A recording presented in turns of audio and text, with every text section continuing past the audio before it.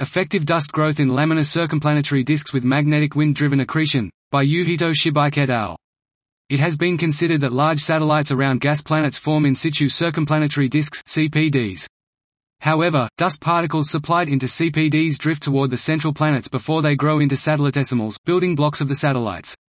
We investigate the dust growth in laminar CPDs with magnetic wind-driven accretion. In such laminar disks, dust particles can settle onto the midplane and grow large by mutual collision more efficient than in classical turbulent CPDs. First, we carry out 3D local MHD simulations of a CPD including all the non-ideal MHD effects, ohmic resistivity, Hall effect and ambipolar diffusion.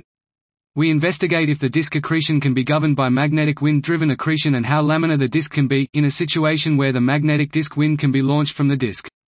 Second, we model 1D steady CPDs consistent with the results of the MHD simulations and calculate the steady radial distributions of the dust profiles in the modeled disks, taking account of the collisional growth, radial drift, fragmentation, and vertical stirring by the Kelvin-Helmholtz instability.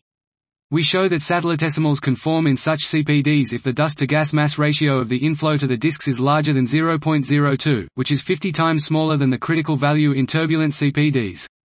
This condition can be satisfied when enough amount of dust piles up at the gas pressure bump created by the planets. This result shows that satellitesimals would form in laminar CPDs with magnetic wind-driven accretion.